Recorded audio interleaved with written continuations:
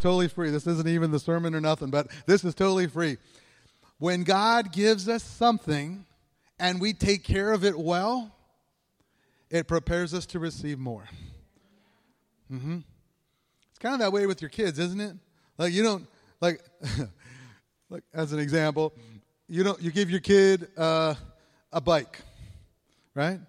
And then after that, maybe a skateboard. And then after that, maybe, a motorbike or something, or a little, maybe a moped or something like that. And then a car, right? You don't give an 8-year-old a car, right?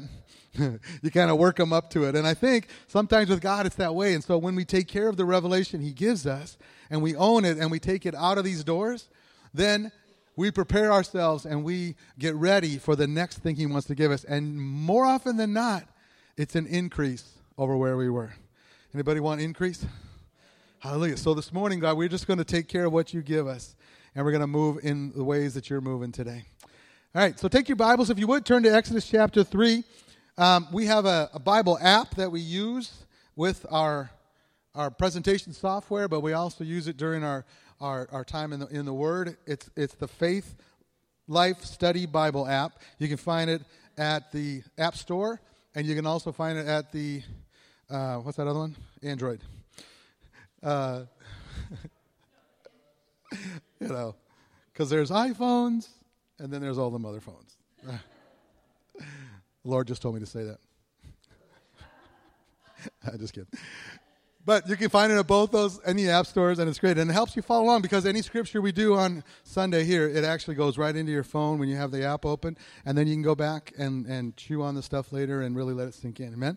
So we're starting a little series about the children and the people of promise. Moses and the people of promise, sometimes referred to as the children of Israel. And as we began last week, we began to talk a little bit about how they had come to be in Egypt. God's chosen people through Abraham, Isaac, and Jacob, and then now Joseph. And they had ended up in Egypt, and it started out as a great thing. It started out as deliverance from a time of famine, and they were saved and all of that. And so they all came to Egypt under Joseph, and they were there a couple hundred years. It wasn't too bad. But as they began to grow in Egypt, the Jewish people, the Hebrews, they began to grow and multiply, and the Egyptians started getting nervous. And they had a new Pharaoh that came in that didn't know or didn't remember why the Hebrews were there in the first place. And so they went from being a people that were blessed to a people that were in bondage. From blessing to bondage. And they went into a time of slavery that lasted about 230 years. And so several generations were going by, and it got worse and worse, and they were in complete slavery to the Egyptians. They were in complete bondage to people that shouldn't have been in bondage over them. And we talked a little bit last week about sometimes when there's things that happen in our lives, and we begin to question God and say, God, why am I in bondage when I should be in blessing? Right? Or why is this bad thing happening to me when good things are supposed to be happening to me? And so there are times of I would say, confusion on our parts and times of questioning.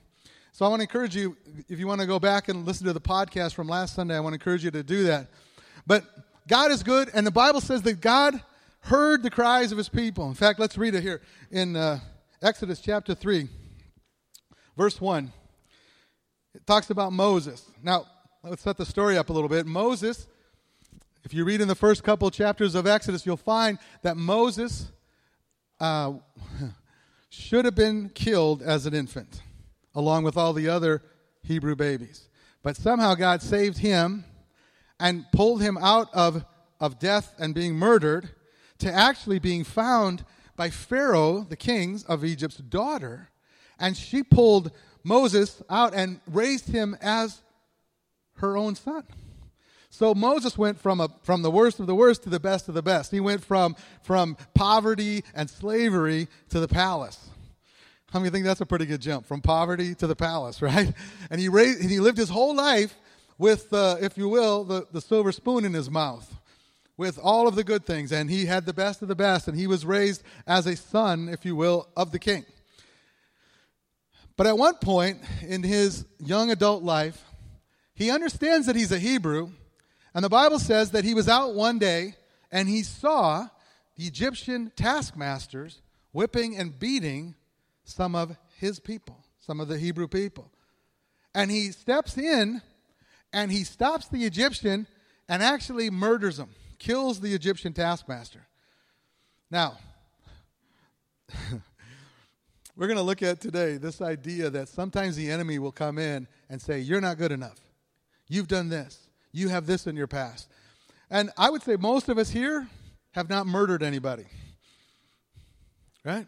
Maybe if you're listening on Facebook, maybe you have murdered somebody. Maybe there's something like that in your past. I love the story of Moses because Moses shows us that no matter the horrible, awful thing that we may have done or what our past holds, all the things that we think are holding us back in our past, actually God still chooses you. Last week we talked about the chosen people, those that are chosen. This week we're going to talk about the call. Because God calls Moses. How many of you think God knew Moses' past? If you're questioning that, I just want to encourage you to look up at the stars at nighttime, okay? Like, God has created everything. He's the master of the universe. He's the creator of every single thing. I'm pretty sure he knows the mistakes we've made. And I'm pretty sure he knows that Moses had messed up pretty big time. So we find Moses, after he murders this Egyptian, he actually takes off for the next 40 years. He runs to the wilderness, and he gets a family, and he gets under another individual that kind of fathers him. And for 40 years, he's a shepherd in the wilderness. I was studying this week about Moses, and it's interesting that some scholars believe that Moses' life is actually divided into 3 40-year periods. The first 40 years he was in Egypt with a silver spoon in his mouth. The next 40 years he's in the wilderness. And his last 40 years, God actually uses him to do some of the most amazing things in the history of mankind. Bringing the children of Israel out of Egypt, right? And you know what my first thought was? I'm not too old. God can still use me. I got 40 good years left or something, you know what I mean? And I thought of some of you that maybe have a couple of years, on you. I want to just encourage you, you're not too old for God to use you.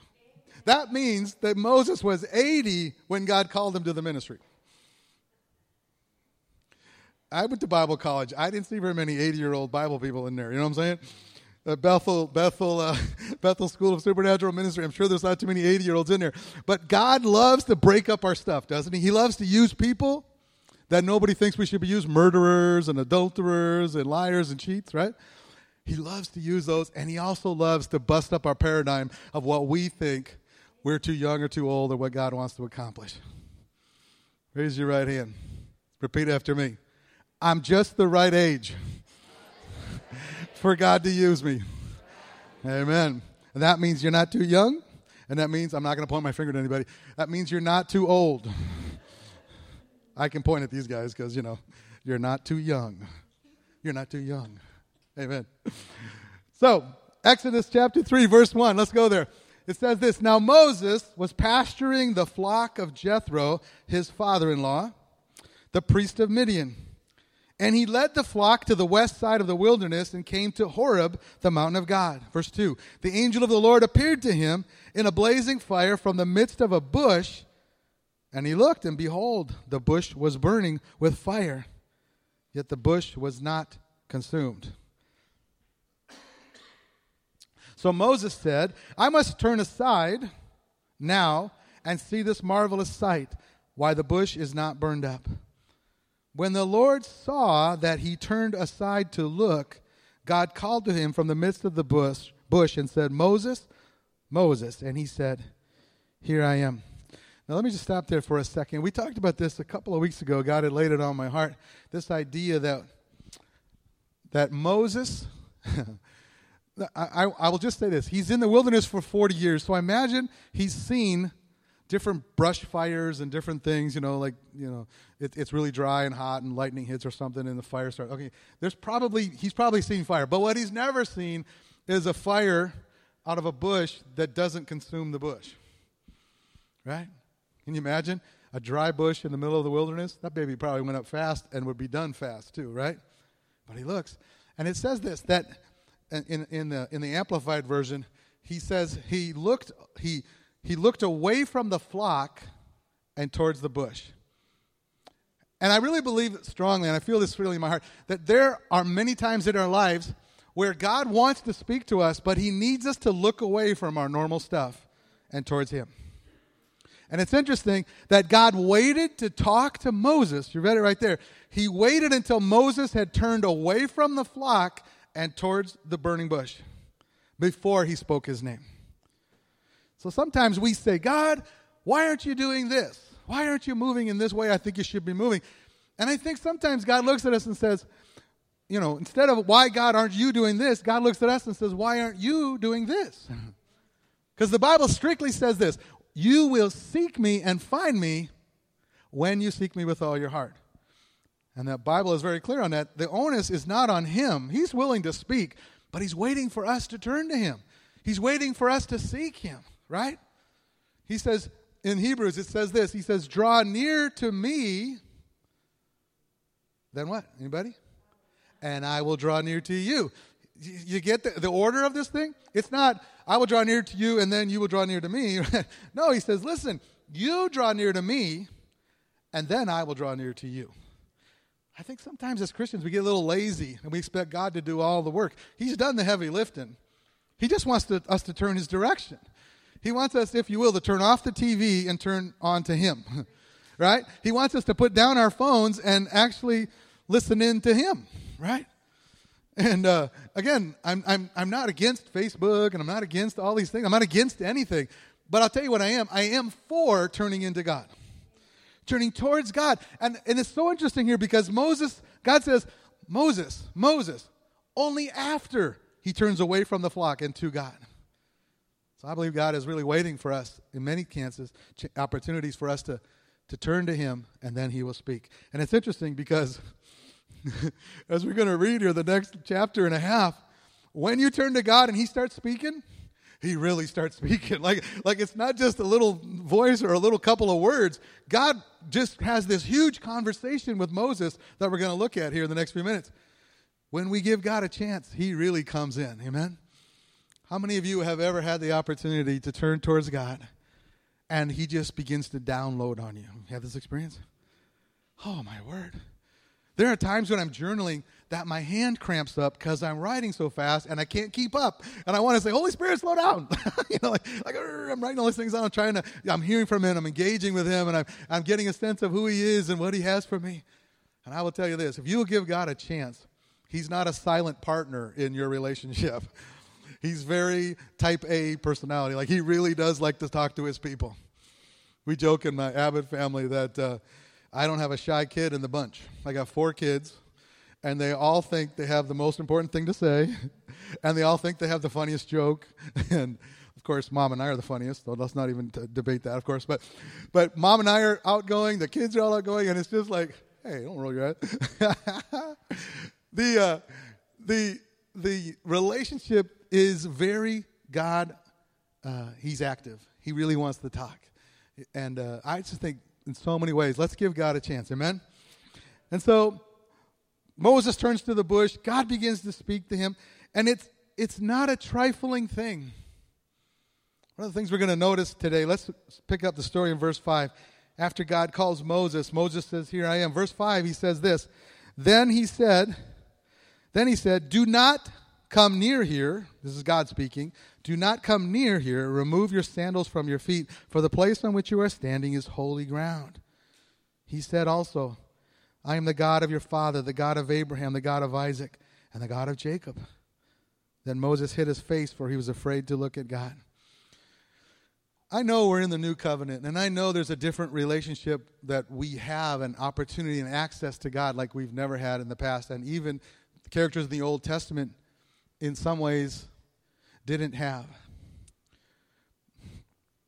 But can I tell you a little bit about Moses? If you jump ahead about 30 chapters into this book of Exodus, you will find God and Moses have the most intimate, personal friendship of just about anybody in the Bible.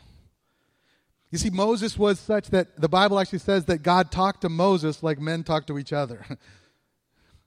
Anybody here want a relationship with God like that? Like just talking to God, and it's like you're talking to somebody, but obviously we can't really see him. Moses was twice on these huge 40-day fasts up on the mountain, and God's given him the 10 Commandments, and he's literally comes off the mountain glowing with the presence of God. It says that Moses would go into a tent and have a tent of meeting outside the normal camp, and that Moses would just be in there talking with God and God with Moses, and they had this totally intimate, personal, one-on-one relationship. So I want to tell you, I believe that that is the destiny for all of us. But I also want you to see this. When Moses first encounters God, he sees his holiness. You see, God is both our friend and our creator. He's both intimate and personal with us, but he's also holy and powerful and amazing. And I think it's high time that in the church we understand that God's not one-dimensional. Like, he's my friend, but I also have to have a reverent holiness for him. He's not petty, and he's not flighty and these kind of things. He's holy. He's a mighty, powerful God.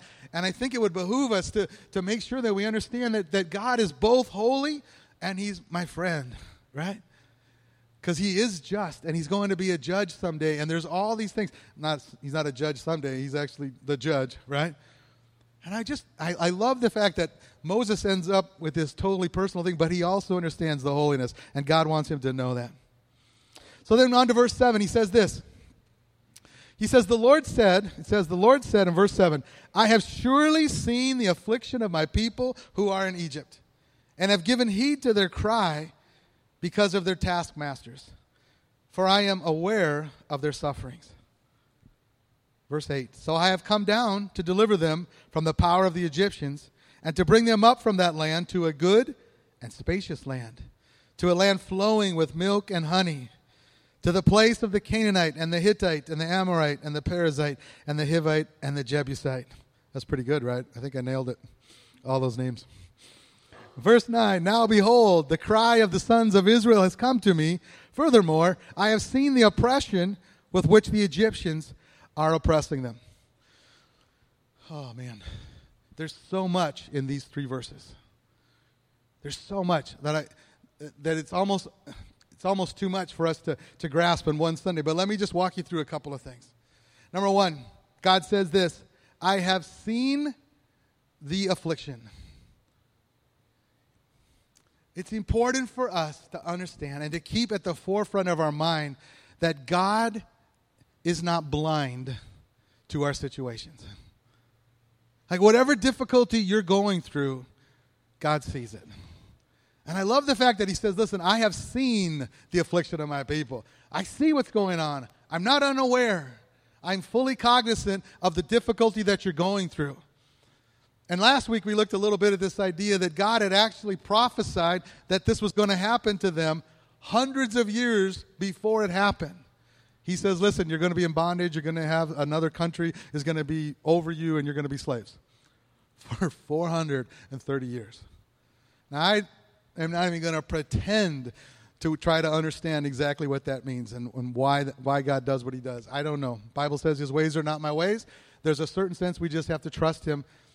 But here's the thing. As we move into this new covenant area that we are in right now because of the blood and the sacrifice and the resurrection of Jesus Christ, we're in a new covenant. So there's a sense that we can have greater revelation and greater understanding of things that they didn't understand in the Old Testament, right?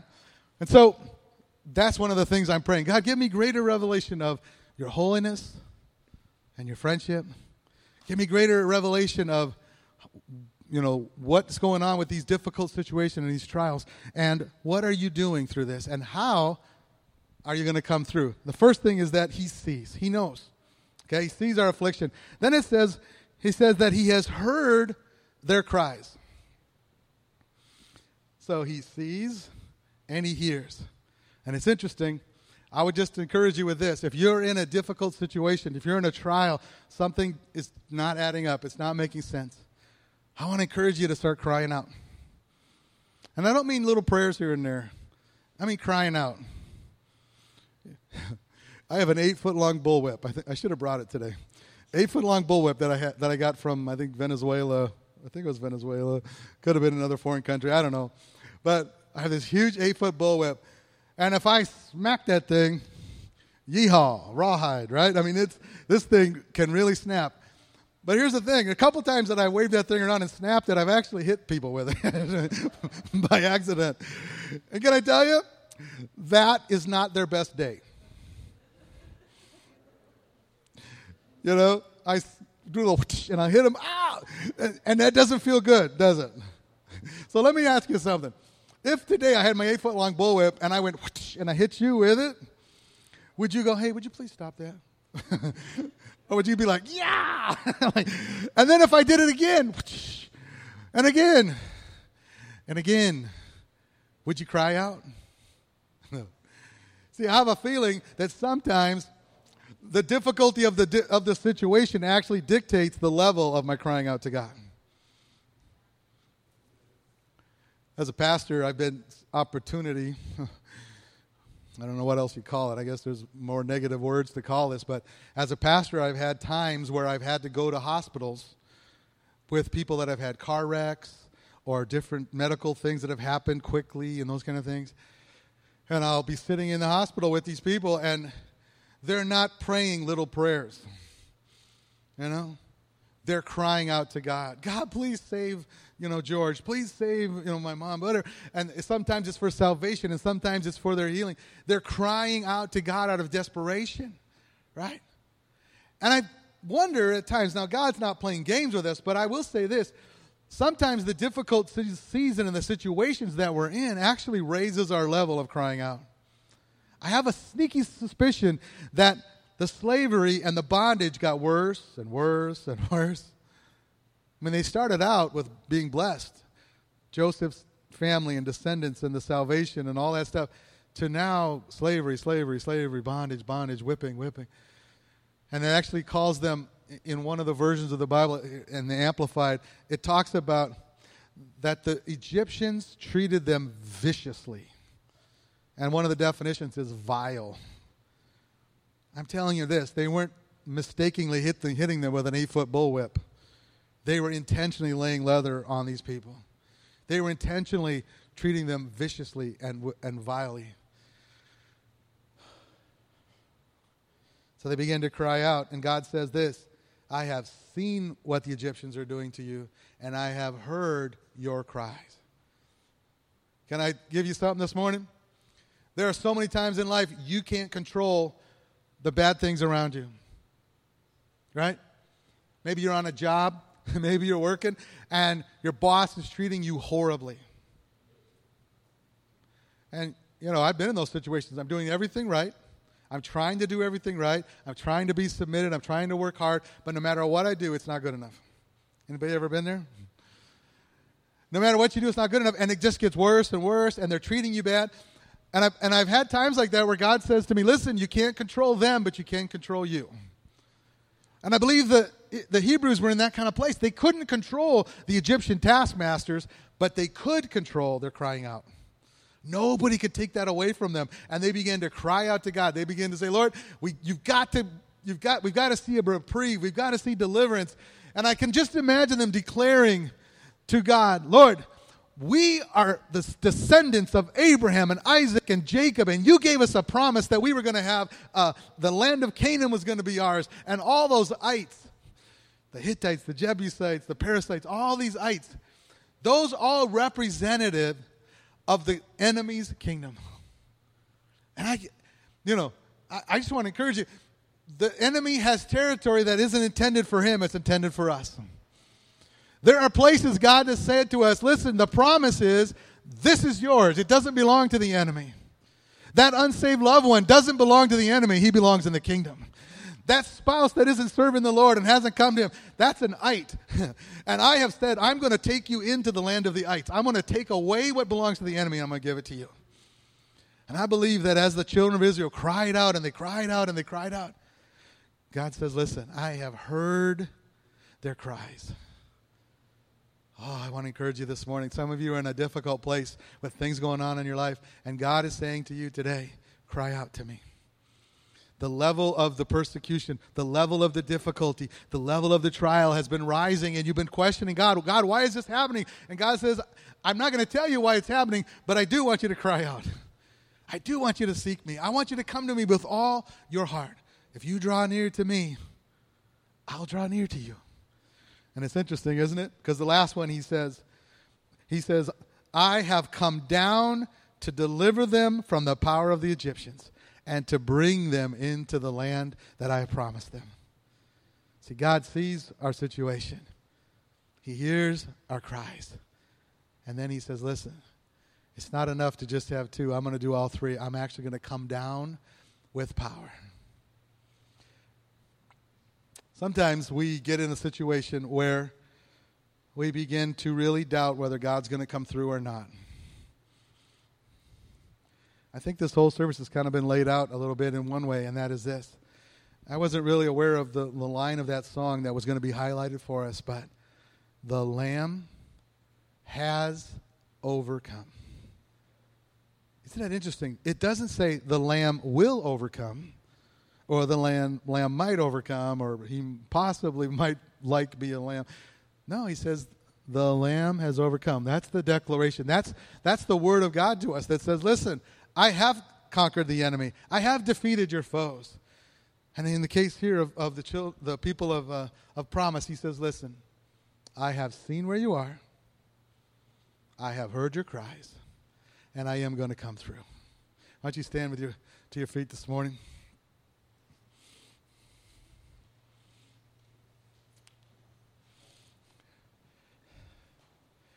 I know we changed the tables and the chairs and those kind of things, but I believe this morning God wants us to intercede with each other a little bit. And we don't have to get overly personal and all those kind of things, but I do want to give opportunity today. If you're going in a situation that you need God to move in power, you need God to come down and deliver in some way, whether it's through a loved one that needs to be saved or a physical condition or something, or maybe a financial situation or a job situation, but you really are in a position of crying out to God and you want to do that today, and you have a need that needs God's immediate and powerful attention, I want you just to raise your hand. Go ahead. Nice and high. Keep it up. Good. Now, here's what I'd like you to do. I want, with these hands raised, I want some people to come around these hands that are raised, and we're going to agree together, all right? And we're going to make some declarations. We're not going to wish that God might come through. We're actually going to declare that he is our Lord and our Savior, our Master, our healer, our provider. So many of these things. And I will say this, that there are times where we pray certain kind of prayers, and there are other times we just need to declare some things, right? To declare it as so. That it's not a wish or a desire. It's actually a declaration.